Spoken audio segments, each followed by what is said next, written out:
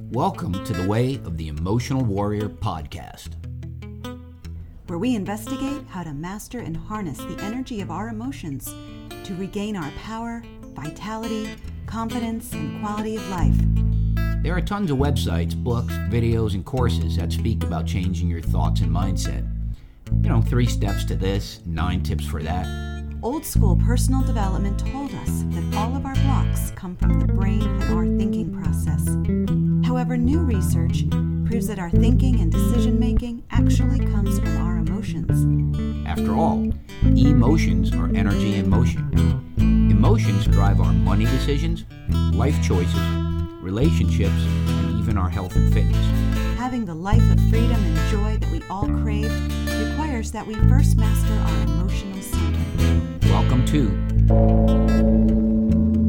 the Way of the Emotional Warrior.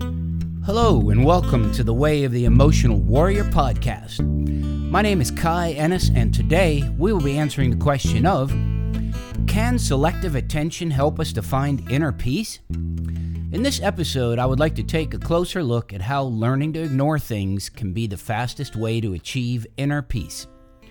In previous episodes, I've tried to point out how removing interferences, sort of like peeling away the layers of an onion, allows us to live a cleaner and healthier life.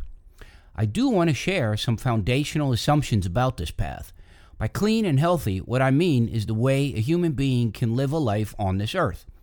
One that is sustainable, happy, giving, filled with gratitude and love. Removing interferences means to get rid of negative emotions, energies and frequencies that take up tremendous amounts of time to correct, while in the meantime cause one to miss valuable quality of life experiences. We don't know how long we have to live, and somehow, due to experiences by those ahead of us and around us, we believe to have an average of about 80 years. So why, if you know this, are we so eager to give away any of our precious time? Why we do this, I would like to save for another conversation. Today, however, I would like to focus in on the idea of removing interferences, specifically by using something we possess quite naturally. This is called selective attention. Now, how often have you looked at your phone while someone is trying to talk with you? You think you can pay attention to both, but in the end, the phone wins, and you miss out on the immediate conversation. The phone wins because of something called visual capture. Vision is such a dominant sense that it takes over as the top priority while hearing and listening take a back seat. So what is selective attention? According to author John Spacey, there are 9 types of selective attention.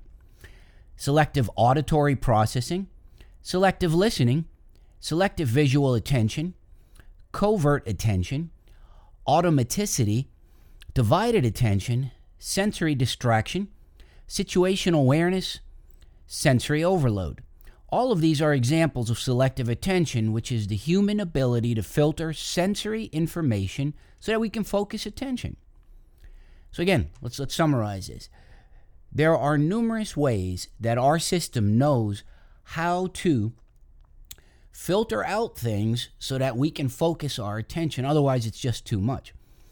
The neuroscience, in an article by Harold Schupp in the Journal of Neuroscience, his team found that negative stimuli such as mutilation had the added emotional component added to attention. Now, this shows that how incoming information is encoded and processed in the brain, and that it is not only based on emotion but amplified by the concurrent emotional experience.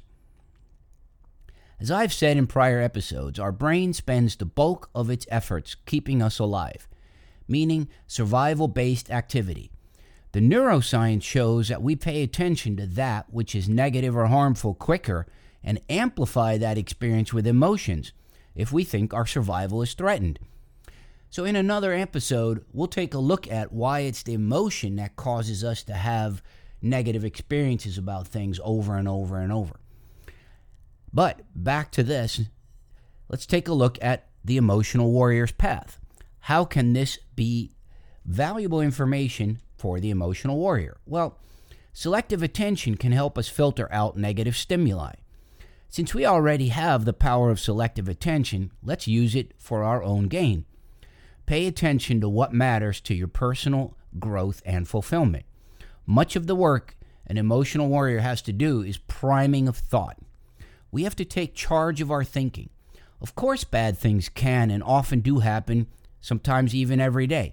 But with the small steps philosophy of Kaizen, you can choose the context for your own thoughts. For example, you wake up and before anything comes into your mind, actively or selectively do a mental gratitude list of your life, such as, I am happy and grateful for my life, my health, the love of my life, my mindset, the abundance flowing my way, etc., etc. Now this sets into motion which thoughts of the millions around you get called into your awareness. Maybe you begin to notice small, seemingly miraculous events and situations right in your immediate vicinity. So there's no need to worry. The negative stuff is always right there waiting, but it is your right and apparent hardwiring to use your selective attention. What you pay attention to is up to you. And that is the way of an emotional warrior. You prime your thinking with the higher level emotional frequencies, which then permits you to experience and live a higher emotional life. Good luck. Peace. Hey, thank you for sharing your time with us today. We would like to know what your thoughts are on today's topic. Please join the conversation on www.kaienis.com and at Instagram at Way of the Emotional Warrior. So have a great day and be well.